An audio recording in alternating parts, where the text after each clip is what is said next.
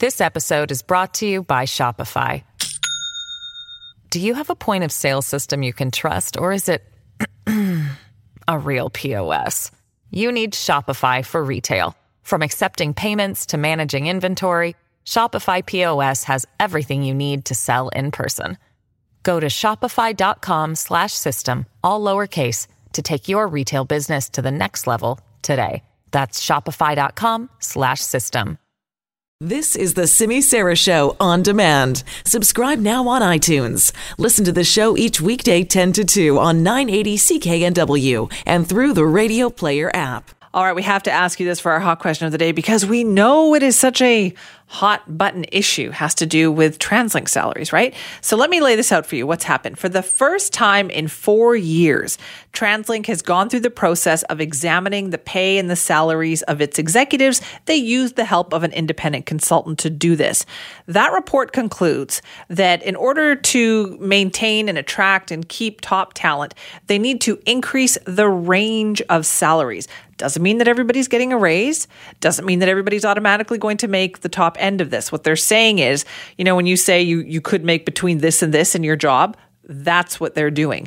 So what it means is the CEO could potentially make between $406,000 to $517,000 a year. So we're asking you for our hot question of the day. Is that too high?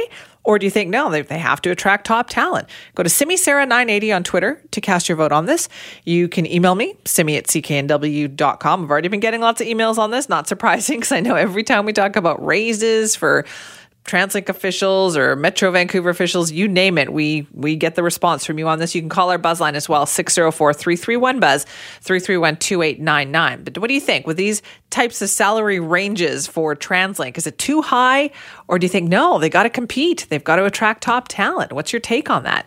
Around this time yesterday, we were just starting to get some indications, some inclination that there might be a break in the story of the manhunt for BC murder suspects Briar Schmigelski and Cam McLeod. And as we now know, that is definitely what we heard.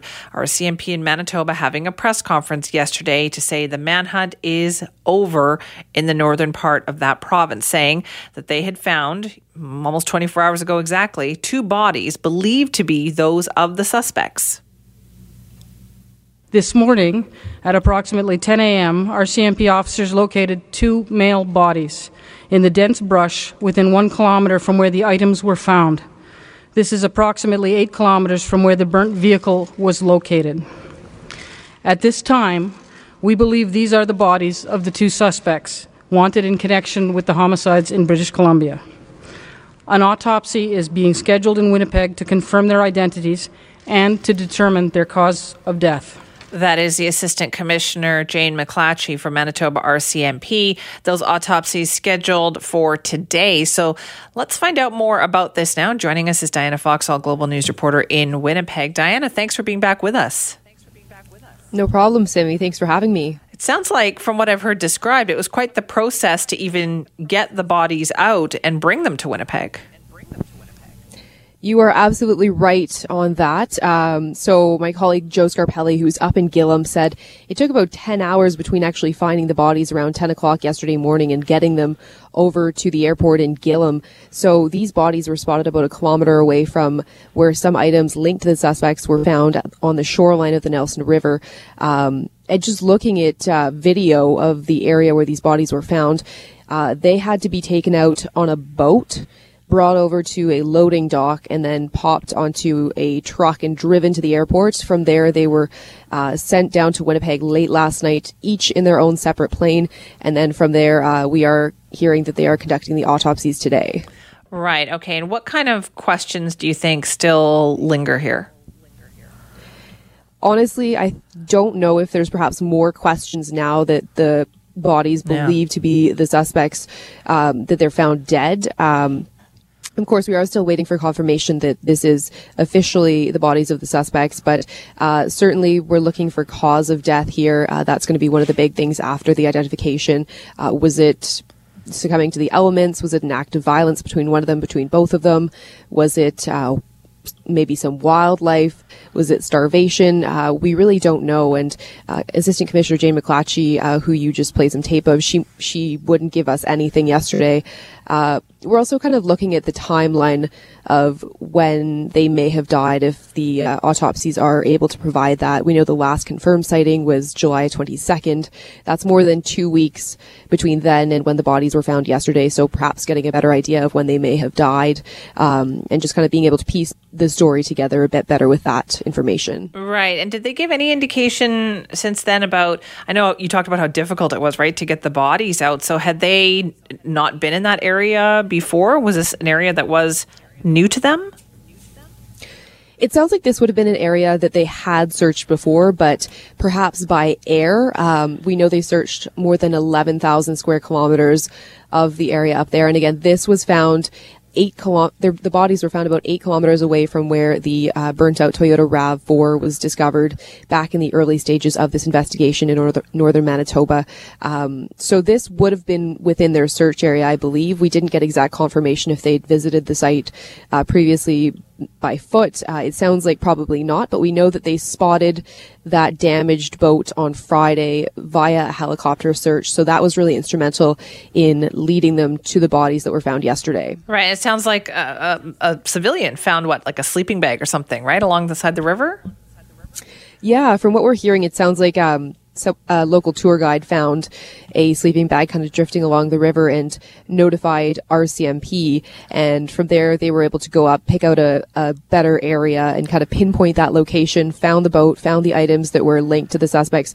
Although, again, we aren't being told what exactly those are, if it was kind of personal effects, if it was supplies. And then they were able to go in on foot and with dogs and then just find these bodies yesterday. But looking at the video of the terrain, you can understand why it would be incredibly difficult, not just to find bodies in that area, but also to get them out and on planes to get them looked at. Right. So then from what you've heard, Diana, is it all over then in Gillam? Is the RCMP leaving? Is it getting back to normal there? So yesterday when they made the announcement, RCMP basically said the manhunt is over. Given that they've released such minimal information, they've been pretty tight-lipped throughout this whole investigation, not giving much away. For them to come out and say, we found 2 bodies, we believe these are the bodies of the suspects, I think that's pretty good confirmation. Again, still waiting on the official results from the autopsy, but that says a lot. So certainly the police presence in Gillam has been toned down since then. They are just kind of getting officers out. I was told by my colleague up in Gillam that police were kind of flying back down to Winnipeg. It was a lot calmer. There was really no activity out this morning in the early hours when normally there would have been over the past 2.5 weeks. So right. Things winding down from a police presence. Certainly forensic investigators were at the site yesterday where the bodies were found late into the evening. But it sounds like otherwise things are wrapping up. Right. So then just to reiterate here, Diana, before we let you go, do we know when the autopsy results might be coming? I don't have a concrete answer for you on that, unfortunately, and I would love to. I think hopefully in the next day or so we would have it. Again, this has been just such a case with like global interest, not just sort of a BC specific, a Manitoba specific, or even a Canada specific. This is really something that everyone has been following. So I imagine RCMP will want to get those results out pretty quickly, and hopefully, who knows, maybe later today, ideally tomorrow would be great, but the sooner the better. All right, Diana, thank you so much for your time. You're so very welcome. Thank you. That is Diana Foxall, Global News reporter in Winnipeg, where the bodies believed to be that of Briar Schmigelski and Cam McLeod have been brought now. As you've been hearing, and as we've been talking about this morning, for the first time in 4 years, TransLink has gone through the process of examining the pay and salaries of its executives. And with the help of an independent consultant, they have concluded that they need to increase the range of salaries for their top-level executives, such as the new salary range for the CEO, Kevin Desmond, runs from $406,000 a year to $517,000 a year. So how did they get to this point, and how much of a raise are these executives actually going to get? For more on this story now, we're joined now by Global News senior reporter Janet Brown. Hi, Janet. Good morning, Simi. Yes, those are the numbers out there, and they are the result of the executive compensation plan carried out by TransLink. As you say, it's done every 4 years, the last one done 4 years ago, and another one will be done in another 4 years from now. And they feel that it's a more fair and equitable way of looking at salaries of the top executives. Now, this covers a total of 18 executives, Simi, at TransLink. And we talked with the TransLink board chair, Tony Gugliata. He feels that the plan is indeed fair, and he says it was aligned with other pay scales at other Canadian transportation organizations. Here's more of what he has to say. On a regular basis, you need to go out to the market and sort of do a refresh of the salary ranges to ensure that you're still sort of representing the market. This process here is very common to what companies would do when they're determining sort of their executive compensation plan. Is they would essentially look at benchmarks, which are companies sort of in the same industry and positions within the same industry, and they would determine sort of what the market range would be for those salaries, and then they would sort of establish, the salaries within those ranges. So it's a much more fairer way, and it's an objective way of sort of determining, what we should be paying our executives, because, to be quite honest, our executives, we want to attract and retain them. And if an executive does leave and we're trying to recruit an executive from that same industry, that's essentially what the market pays for those positions. And so we want to make sure that we're sort of in the ballpark in terms of our compensation for our executives. Well, it sounds like we're all in the wrong industry then, Janet, because if that's what the market is paying, he said that a whole bunch of times, and we need to be in that market.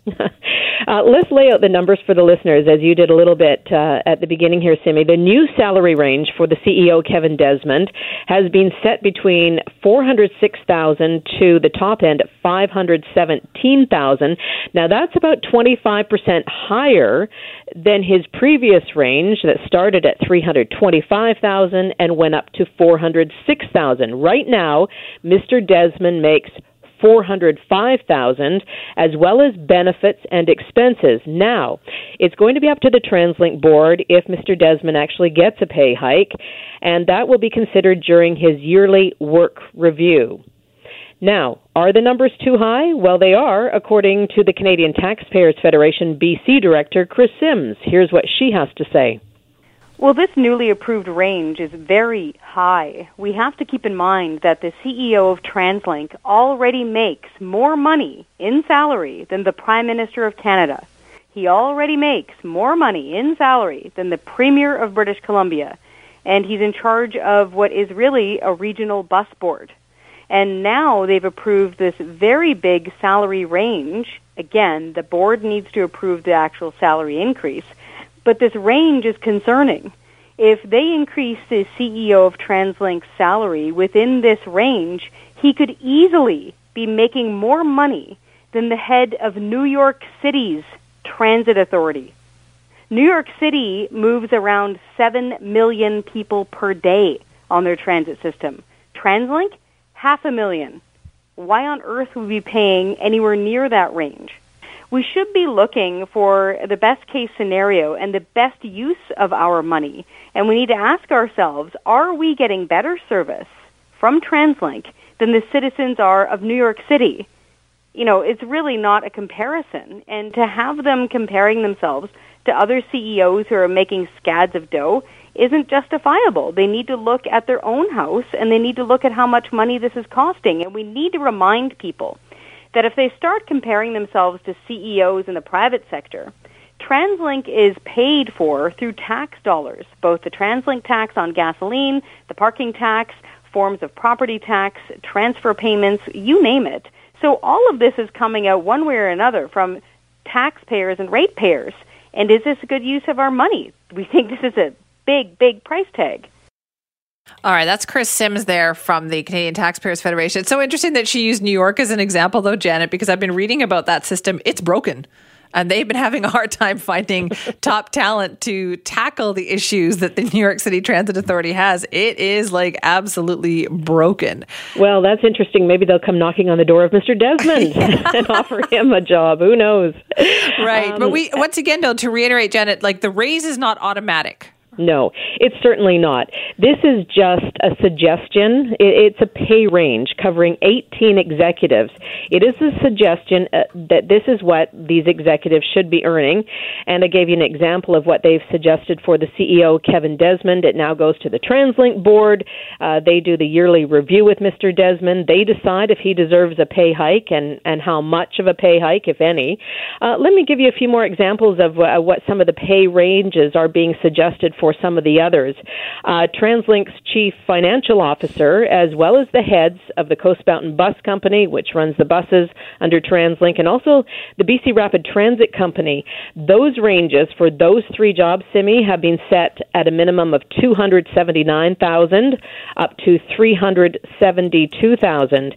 And TransLink also sent me an email late yesterday afternoon in regards to this story, and they wanted to lay out a few salaries of others that they used in comparison for this pay range story. And they said, by comparison, the CEO of Metrolinx, which includes the city of Toronto, Hamilton, a couple of suburbs as well, that person makes $506,000.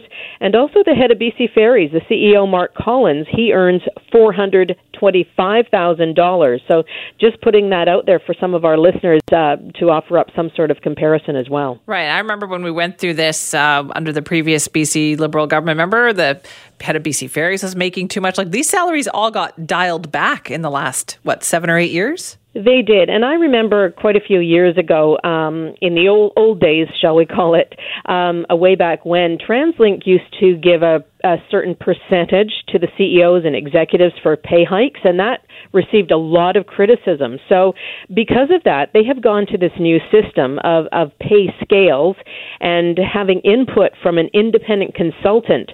So they feel that this is a more fair way of doing things rather than just giving somebody a percentage for a pay raise.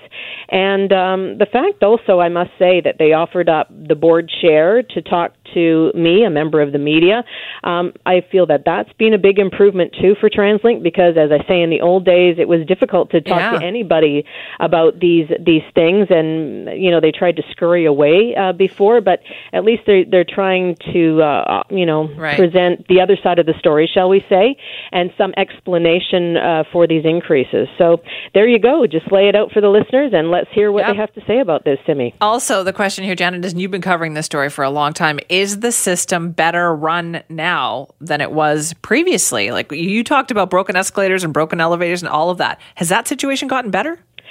That's a question you have to ask the listeners. I don't ride the system as much as I used to. I used to ride it every day, and I used to see all these issues. Maybe open it up to the listeners who ride the system. Idea. But I did get an email from somebody this morning, Simi, and they pointed out to me last week they took the train from Scott Road Station in Surrey, which is the last stop before they cross the Fraser River. They went a couple of stops into New Westminster one way without having the Compass card, so sort of pay as you go. Yeah. It was, they said $4.25. So return, it was $9.50 or thereabouts, and they said, you know what? The ride was less than 10 minutes. It cost them $9.50, almost an hour's pay at minimum wage. And they said, you know what? It's cheaper for me to drive. Yeah. I'm not going to do that again. There's also the added cost of parking, of course, if you take your vehicle. But just in terms of gas versus a short ride on SkyTrain, they said, you know what? That's too much for me to pay. That takes an hour out of my salary almost. Yeah. And so, different people have different responses to this, depending on what part of the system they take, how long they go for in the system, et cetera, et cetera. Whether the system is improved under Mr. Desmond, I'm not sure. I can't answer that. You'd have to ask the riders, I think, Simi. I think we will. Yeah, sounds good. Thank you so much, Janet. You're welcome. Appreciate your time. That's Global News senior reporter Janet Brown, and she raises an excellent point. If you're going to be paying more to the executives, are you getting more out of the system? You're the transit riders out there. You're the people who use the system. Is it better now than it was 5 years ago? Housing affordability, those have become kind of buzzwords almost, right, in the last 5 years here in Metro Vancouver and all over BC, as we've seen prices go up and up and up.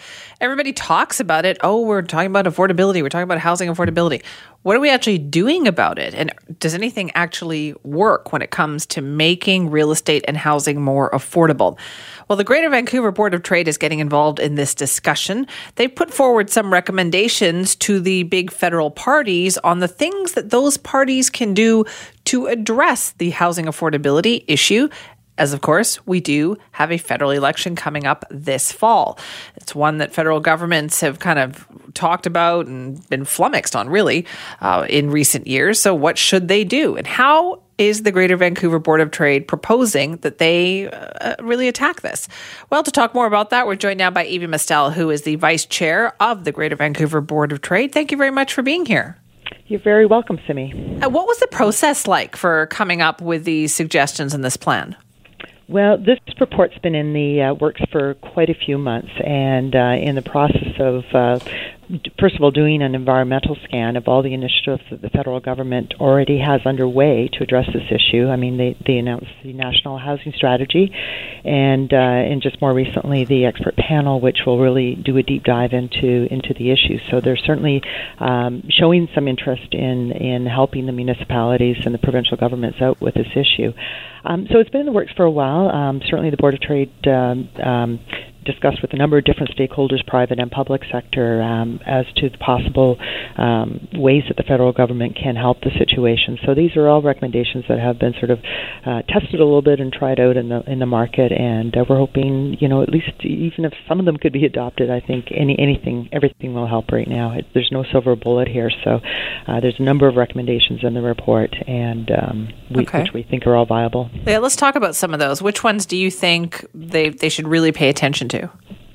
Well, there's basically, we've divided them into sort of four buckets, and sort of one of them being tax policy. As we know, the federal government has a lot of different tax levers that they can use to incentivize developers to build the type of housing that's needed for the average income earner in our city.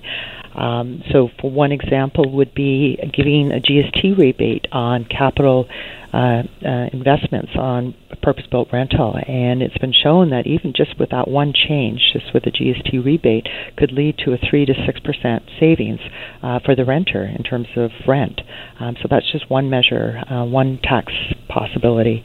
Other measures are looking not even just incentivizing the developers, but even single-family homeowners to build a laneway house or build a secondary suite in their home, either through low-interest loans or maybe some sort of tax rebate, the way we've seen for electrical vehicles, which has been very successful in, getting people to switch to electrical vehicles more.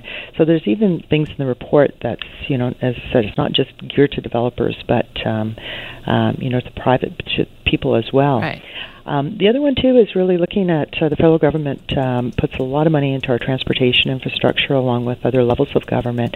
So there's things that the federal government can do to say, okay, let's, as an extra incentive, what are the plans around housing around that station?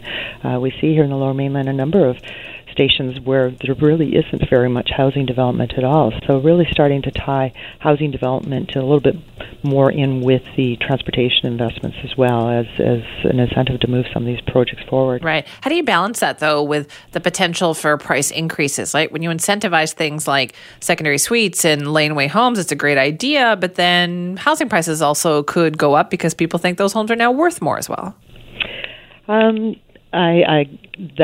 That could be an issue, but what this is really this report is really addressing is the big gap that we have in purpose-built rental, affordable rental. According to our population growth, we need about 6,000 new units purpose-built rental per year. In 2018, only about 1,900 units were built. There's about 5,800 units in progress right now, which will take still several years to actually come on the market. But there's a huge gap between our population growth and what we're actually providing. So that's what we really need to be looking at here and addressing that, because it's leading to workers moving out of the city. There's not only the economic cost, but there's also the social costs of people not having secure housing. Another stat that really kind of blew me away in this report was, since 1991, we've added 1 million people to the Metro Vancouver region, yet we have lost 6,000 rental units. So we've been going backwards, actually, for the last 30 years. So it's right. Well, what do we attribute that to then? Is that the federal government used to seem like it had a much more stronger role in kind of helping with affordability? Do you think they downgraded that? They got out of that business? I think that's fair to say. I mean, certainly after World War II, that was the whole purpose of CMHC, was to provide affordable housing for the returning veterans. So that was the initial purpose of CMHC, and their role has certainly changed over the years. So I think, from all levels of government, they've really stepped back from developing that, specifically purpose-built rental. So I don't think it's fair to say it was just the federal government. I think all levels of government really got away from it, and developers have been saying for years as well that it just doesn't, there isn't the business case for them to build that kind of housing. So that's why we need these incentives from the different layers of government, levels of government, to actually, close that gap, so it does make financial sense for the private sector to do as well. Right. So then what are you hoping these political parties will do with this report? Well, we hope they will at least discuss it, because I think affordable housing is going to be a key issue. It certainly hasn't been in previous elections, but I think sometimes people may think, oh, that's just a local issue, but it's not really. We're seeing this all across Canada, so it is very much a national election issue. And so that's, I think, part of the hope, that at least we'll start the discussion, and all the parties will have some kind of solutions or ideas or something to put on the table that can be discussed during the election period. Right, that's the problem is, right? For the average person, it's great. They say they have a plan, but how do we know they're actually going to take that plan, take it seriously, and build those units? Yeah, that's what elections are about, is really looking at the track record and say, okay, this is what you said you were going to do, what have you done? Do you feel that are federal parties receptive to these kinds of reports? Have you had any indication that they might be?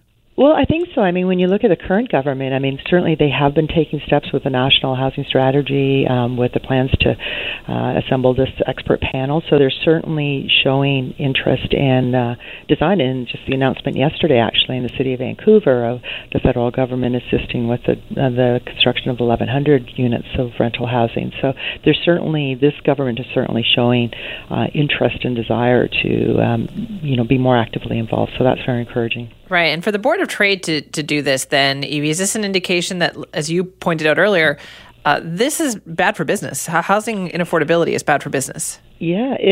We our member survey shows that it's not. I'm just pulling out my numbers here, but we had 37% of businesses are considering relocating outside of the Metro Vancouver region because they are having difficulty attracting and retaining workers because of the affordable housing issue. And it's what's scary, it's not, those aren't just small businesses. An even higher proportion of businesses with 50 or more employees are looking at relocating. So we've seen that in the city of Vancouver. Their number of business licenses has been dropping over the last 5 years. So we see that exodus already happening. All right. And this is a good time to bring it up. There's an election coming up. This episode is brought to you by Shopify. Do you have a point of sale system you can trust, or is it a real POS? You need Shopify for retail. From accepting payments to managing inventory, Shopify POS has everything you need to sell in person. Go to shopify.com/system, all lowercase, to take your retail business to the next level today. That's shopify.com/system. Yep, might as well. All right, good luck. Thank you, Evie. Okay, you're very welcome. That is Evie Mistel, Vice Chair of the Greater Vancouver Board of Trade. Board of Trade getting involved in the housing affordability discussion. All right, let's talk about this potential toxic disaster that looms on the Fraser River. When I saw that headline, I thought, wait, whoa, what are we talking about here? Well, Mission is raising concerns about an aging sewage pipeline that runs under the Fraser River. There are worries that it could fail. And what would happen if that did occur? An estimated 11 million liters of waste into the Fraser River each day. To talk more about this, we're joined now by Pam Alexis, who is the Mayor of Mission. Mayor Alexis, thank you for joining us. Thank you so much for having me and making the time. Well, this is, I think, a topic that people should be hearing about. Like, what are the concerns with this pipeline? Well, it's an aging piece of infrastructure. It's 37 years of age. It's in a vulnerable spot in that the bottom of the Fraser is could be very corrosive on the actual pipe, and so we're not sure as to how long we have, and a breach could happen. We had a breach on the land portion next to the Mission Raceway about 6 years ago. And so with the impending growth that we're seeing, because we're looking at a 2% population increase every year over the next at least foreseeable future, we absolutely need to twin the pipe, because we did potentially reach capacity in 2017. And so it's time to twin this pipe, and we need some assistance. So this is the only pipe that takes raw sewage out of Mission? Correct. And so if it fails, that's almost sounds like an environmental disaster. It is absolutely an environmental disaster. And we have, of course, received some funding for the project. However, inflation and certain conditions upon various approvals from various ministries have certainly escalated the cost, and so we are needing an additional $22 million to complete this project. Right. So it sounds like you're having to jump through hoops, and the longer you're jumping through hoops, the price keeps going up. Absolutely. So just with respect to construction costs, we've seen a 50% increase in the last, say, 5 years.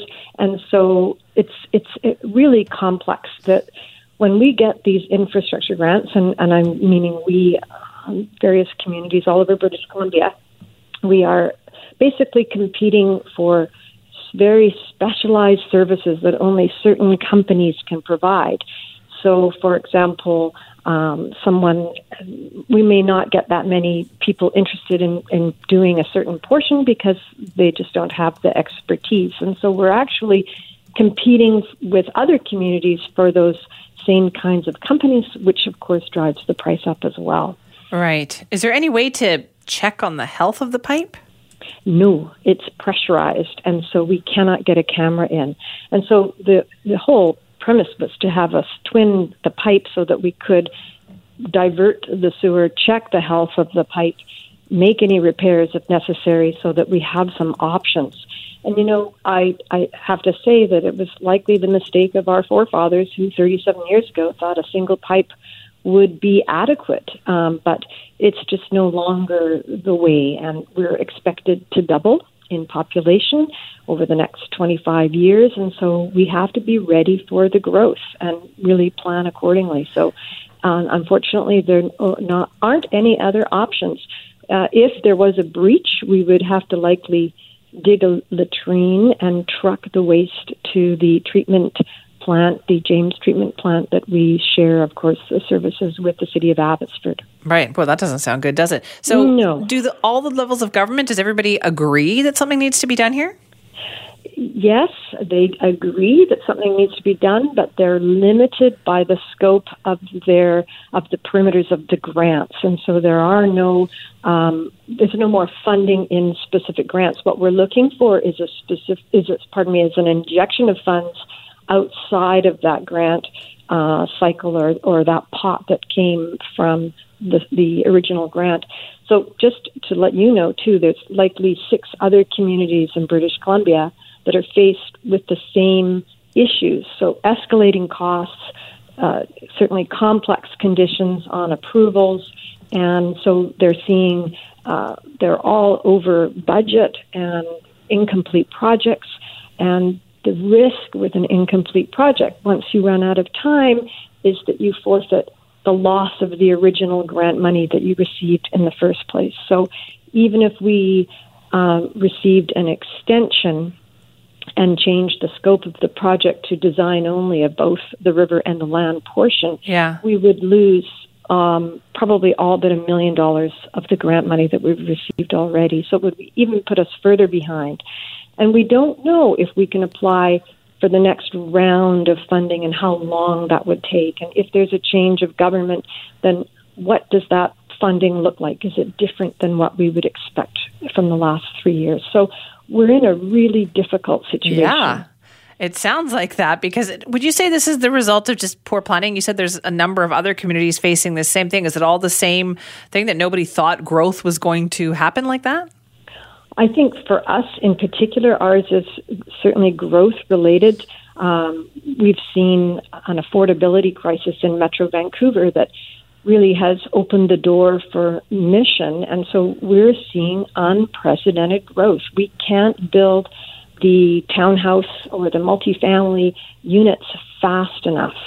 So we've never seen this kind of growth before, and it is a result, of course, of the higher priced, certainly housing in Metro, and we are seeing mostly residents of Metro moving to Mission because it's all about price point. Right, and you don't see that ending anytime soon?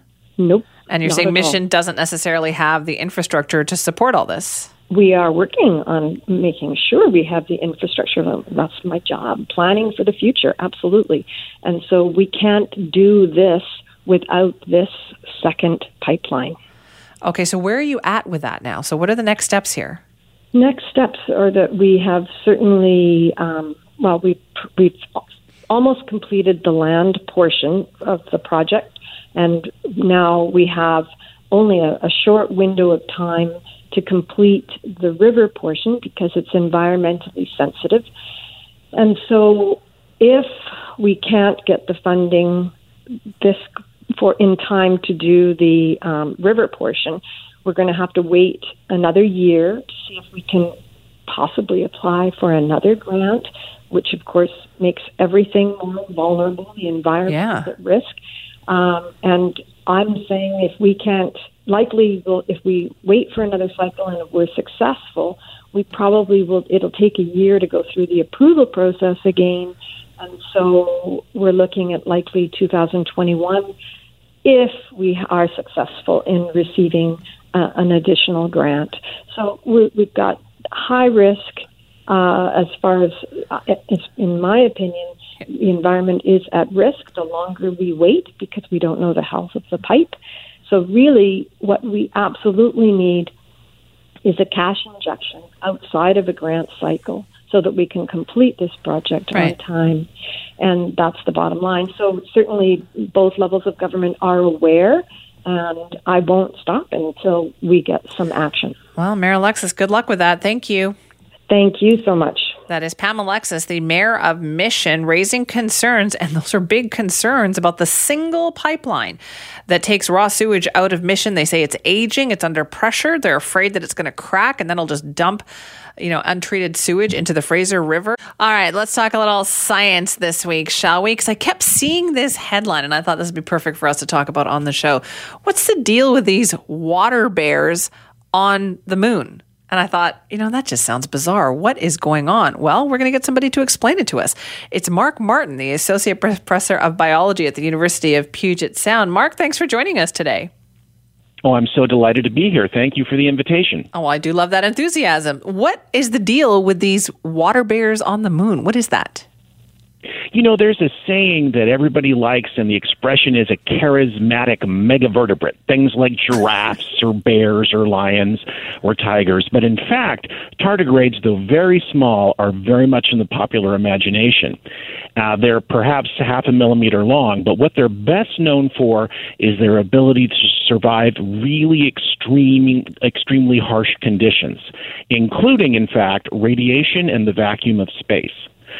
So there was perhaps you want to hear about tardigrades first, but I can tell you where this story came from. Which would you like to hear about? Well, you kept using tardigrade, so let's start with what is a tardigrade?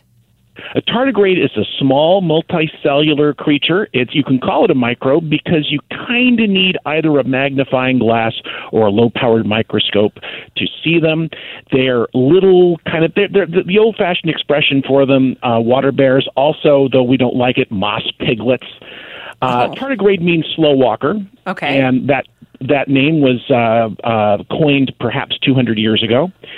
And what's interesting about them is you put a little piece of moss or lichen in water, and you spend a little time with a magnifying glass, and you'll see these tiny specks moving.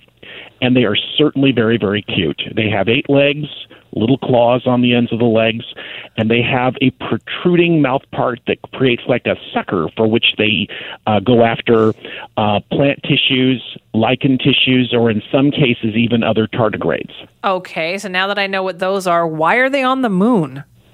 There was actually an Israeli attempt to land a particular spacecraft on the moon, and it failed last April.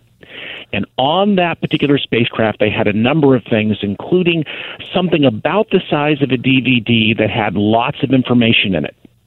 And they had, like, information of the various people that were involved. They even include some cell samples of the experimenters that put it together. And because they had some extra time, they put some tardigrades in there. They did so because tardigrades, again, have been shown to be very resistant to things like radiation in the vacuum of space. Then when you put them back in water, they kind of wake up from that state. I should say that when they do this, the process is called cryptobiosis. It's kind of like suspended animation. So those are the forms of the tardigrades that they put, perhaps 100,000 of them, which, believe me, isn't very many. In terms of size, or isn't very much in terms of size. It's quite small. Right. And then when their probe crashed, there they are on the moon. Okay, so far this sounds like the makings of some kind of science fiction movie where this is at the part now where things start to go wrong. I would so watch the heck out of that movie. I'm sure you would. As they return to wreak their vengeance on Earth that's cruelly marooned them there. But the fact of the matter is, if we were to go back to the moon, as we hope to do, and came to that crash site and found the remains of this small disk, which very probably survived the crash, and then put those desiccated little forms of the tardigrades back in water, where there's, of course, air too, they would probably wake up. So and that's a pretty interesting thing to think about, that they're that resilient. Kind of, what I've often said, because all of us have stresses to go through and difficulties, and I've often said that the tardigrade is my Patronus, kind of a reminder that I can get through things. I like that little Harry Potterism for us. Okay, That's so right now they're up there. They're not active or anything because they're still in that suspended state of animation. But what, other than water, do we know of any other ways they could wake up on the moon? Only if they were given a little bit of moisture and probably some atmospheric pressure.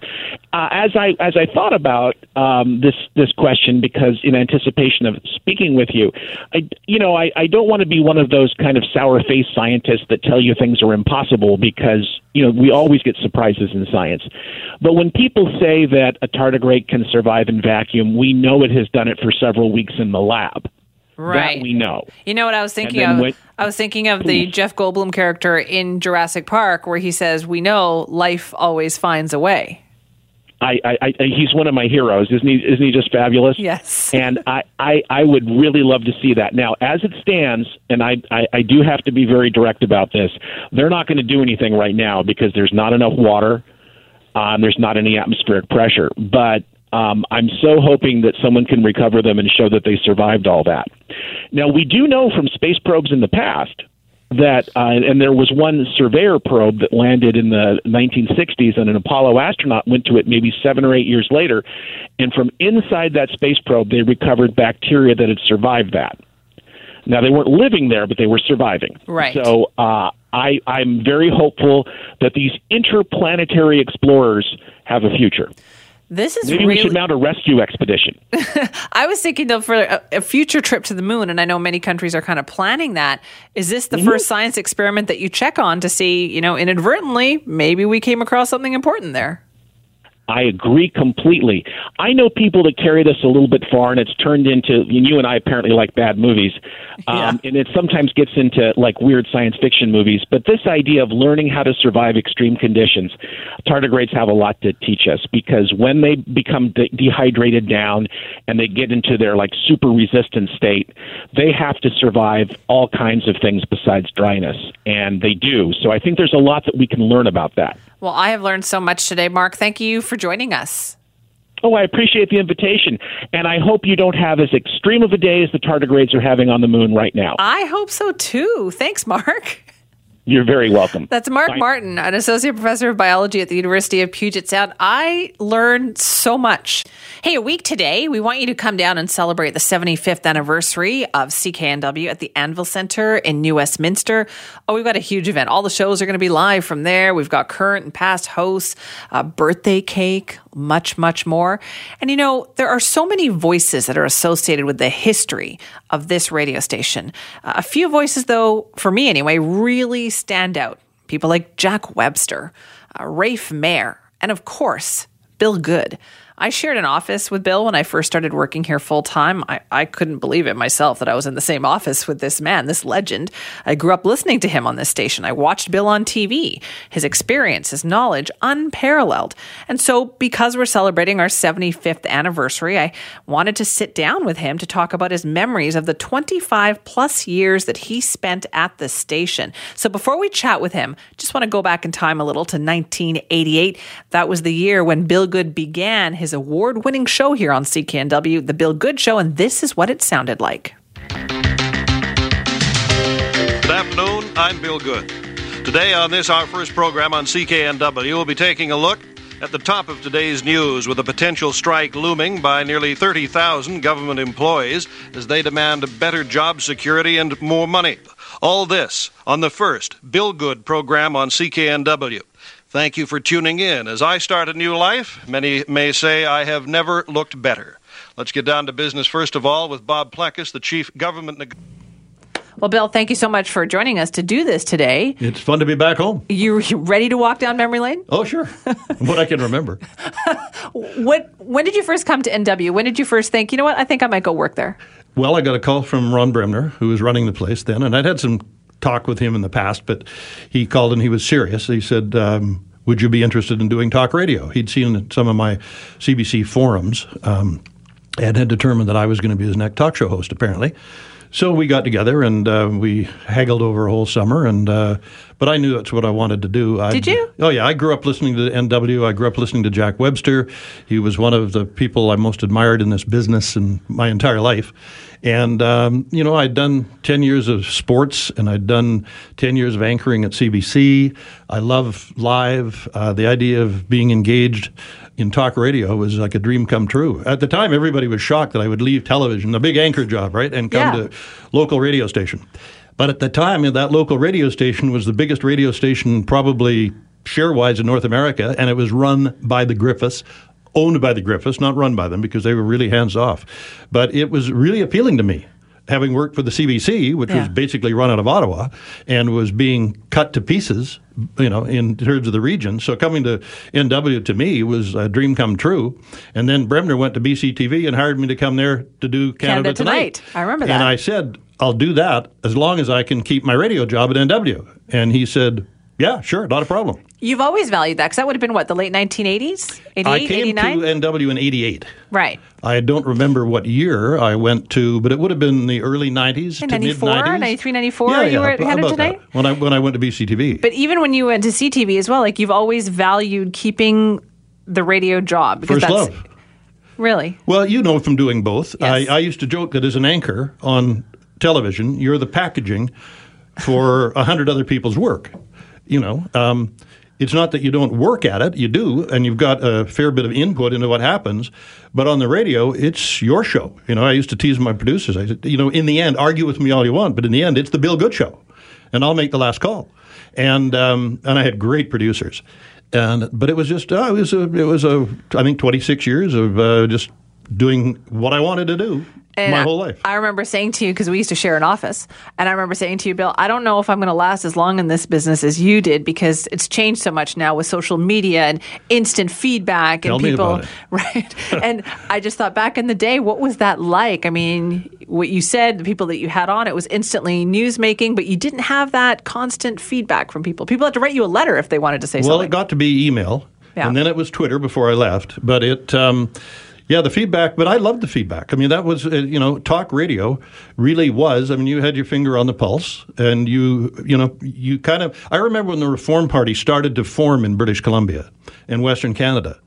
We knew on NW because of the calls that this was embryonic, but it was growing, and you could just sense, it was sort of like an early warning system.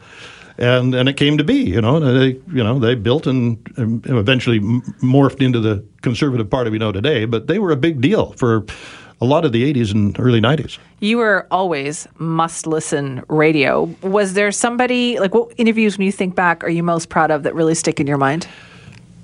They estimated that I did 40,000 interviews. What? Yeah. I haven't done a fact check on it, but that's what Jessica, my last producer, said. And I assume it was something like that. So, it's interesting. There was a fellow named Graham Cook who was a pedophile. And I won a National Radio Award, Actor Award, for that interview. And it was largely because of him. He, at some point in his life, wanted to warn other people about people like him. And it was a very compelling hour, frightening hour, because he sat across the desk from me and he looked like a college kid. He did. He looked like the most innocent, normal 28 or whatever he was year old kid. And he told this horrific story of how he groomed whole families in order to get to the children. And that's one that stands out in my mind. The first interview I did with the Prime Minister was Pierre Trudeau. No, I think I was 33 years old, right? He intimidated Webster. Imagine what it felt like. He intimidated me the day he died because I was listening to the radio. I had CBC on. And they said in a few minutes we're going to play an interview that Bill Good did with Pierre Elliott Trudeau. And I'm going, oh, God. That interview, 33. Yeah. But it was okay. But the fact that it was he still intimidated me. I was still going, oh, God, do I have to listen to this? And am I going to be embarrassed? So that. Peter Ustinov, a fabulous actor, fabulous interviewer, fabulous person. You know from what you do that you really get to know people when you have long commercial islands and newscasts. And some people are not quite what you think they are. And some You're being people, so diplomatic about that, too. Okay, they're a pain in the ass. Yeah. But he was wonderful, and most people were. But he was a self-educated guy. At the time I interviewed him, he was the spokesperson for UNICEF. And just one of the most memorable interviews. Celine Dion, as a young woman. She was in this studio. It was down the hall, but it was here. She was a big deal in Quebec, but she hadn't broken out yet. And she was known in Canada, but she wasn't a big star the way she became. Frosty, I did Hootie and the Blowfish, an interview with them. You did? I'm sorry, Bill Good did an interview with Hootie and the Blowfish. I did. I took some pride in the fact that I had a pretty wide range of interests. You sure did. And I always did my homework. And I remember Gladys Johnson, my first producer, she wanted me, name just escaped me, a famous violinist. And she said, do you know so-and-so? And I said, who's he play for? And she said, well, he's maybe the best violinist in the world. But politicians, you said. I said, I better learn about him. Yeah. And I did. And he was a fabulous interviewer. Politicians, you've had them all. Was there any that said no to you that you wanted to get on but weren't able to? Stephen Harper was very available until he became Prime Minister. And then the only time he came on my show after he became Prime Minister was on the day of an election, when for his own purpose he wanted to come on, and you couldn't really do the kind of interview that you would normally do with the Prime Minister on Election Day, right? Mm-hmm. So I remember that. That was 2011. I don't know. I don't know what I remember I was working I don't know here what year it is now. I have to look it up. Almost. It's tough with politicians because you must have seen that too, because there was a time when they would have to come on your show to get their message out, and that changed over time. Well, it was must. Yeah, you had to come on. And I remember interviewing Joe Clark one day, and I saw him a week or two later, and he said, does everybody in British Columbia listen to your show? I said, well, I like to think so. He said, well, I just went to Park Royal, and everywhere I went, people came up and said, I just heard you on with Bill Good. It was a pretty exciting time. Yeah, it would have been. Paul Martin, I remember you interviewed Paul Martin many times on the show. Many times. Yeah. And I really liked him. And remember, Christy Clark, people think we were great friends, right? Because we shared an office the way you and I did for about 5 minutes a day. Well, she came in the office one day after she was leader of the Liberal Party and said, you've been a bad boy. I said, what have I done? She said, you told a listener you didn't know if I'd make a good premier. Did you? Yeah. I said, well, I don't. You haven't. I said, I thought Paul Martin would be a great prime minister. He wasn't. I liked him a lot personally. He was very interested in BC, always a very engaging guy, and a great finance minister, great number two. But so I just said to her, I don't know, you haven't done the job. That's a job you've got to do before you can be judged. That's the challenging part of this job that I have found too, is that politicians think that you're their friend, or they don't want to come on unless they think you are their friend. Yeah, I don't think, we had the kind of clout then that they couldn't not come on. Yeah. And remember my old colleague Rafe Mayer, he used to beat up on people like Gordon Campbell. I tried to be a little more civil. But Campbell came on and he took it, and because you had to. Yeah. You just couldn't say no to CKNW. Let's talk about that for a moment. You said you tried to be a little bit more civil. Was there a way you wanted to ask questions? Was there always something you wanted to get across? Well, certainly not an agenda of mine. I always had the view that the show was about the guest, and the audience wanted to know what the guest thought. I mean, I did an editorial every day, so people knew what I thought about issues. But when it came to an interview with a subject, I wanted it to be mostly about them. And I tried to ask hard questions, but fair questions, and to treat people with respect. It wasn't, to me, a battle or a war. It was an interview, and it was trying to get information for the audience. Rafe and I had totally different styles, totally different personalities, but it worked as a 1-2 punch. I mean, same people who like to listen to Rafe like to listen to Bill, it seems, and yet you couldn't find two more different people, I don't think, on the planet.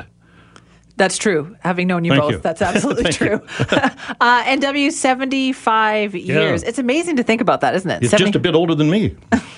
I won't tell you how much or how little. But yeah, well, it is. It's amazing, especially in this day and age of, and it's evolved. It's now part of the global family and so on. It's evolved as if you don't evolve in this business, you die. So, it's good on it. Well, Bill, thank you for the memories. My pleasure. Do you wear sunscreen? Well, my answer to that, if somebody asked me, would be, well, of course I wear sunscreen. Who doesn't? Well, apparently, Nikki Reitmeyer doesn't. Can you believe that? I gave her such a hard time when I found out about that yesterday. I said, Nikki, come on. Gotta look after yourself. Wear sunscreen. And then it turns out she's not alone. According to Statistics Canada, only 30 to 40% of adults actually put on sunscreen. And 37% of adults reported at least one sunburn during the summer. That's alarming. When you think about the link to skin cancer, 7,200 Canadians were diagnosed with melanoma in 2017. 1,250 Canadians died from skin cancer. It is preventable if people properly protect themselves. Even getting one sunburn, and I remember talking about this, more than 20 years ago when I was a health reporter on TV. Even getting one sunburn exponentially increases your risk of having melanoma problems later in life. So where is the disconnect here? We know we can't. We could get skin cancer if we don't wear sunscreen, and yet people don't wear sunscreen. Dr. Beth Donaldson is with us now from Copeman Healthcare Center to talk more about this. Dr. Donaldson, thank you for joining us. Hi, thanks for having me. I have to say, these numbers surprise me that many people don't wear sunscreen. Did they surprise you? Yeah, it's interesting that many people don't wear sunscreen, but 9,500 people are diagnosed per day with skin cancer. And that's a U.S. stat, so we're probably a little bit younger, a little bit less than that. But no, it is very interesting. And I think the problem is, a lot of what people see from a skin cancer point of view is their grandparents or their parents or whomever just getting these little things removed here and there, not a big deal, maybe have a little scar from it. And, oh, geez, if that's all you get from skin cancer, not a big deal. I'll go through that when I'm 50. But the problem is, yes, the basal cells and the squamous cells and little actinic keratoses that we all get are quite common, and they do tend to happen as we get older, and they mostly are not a big deal.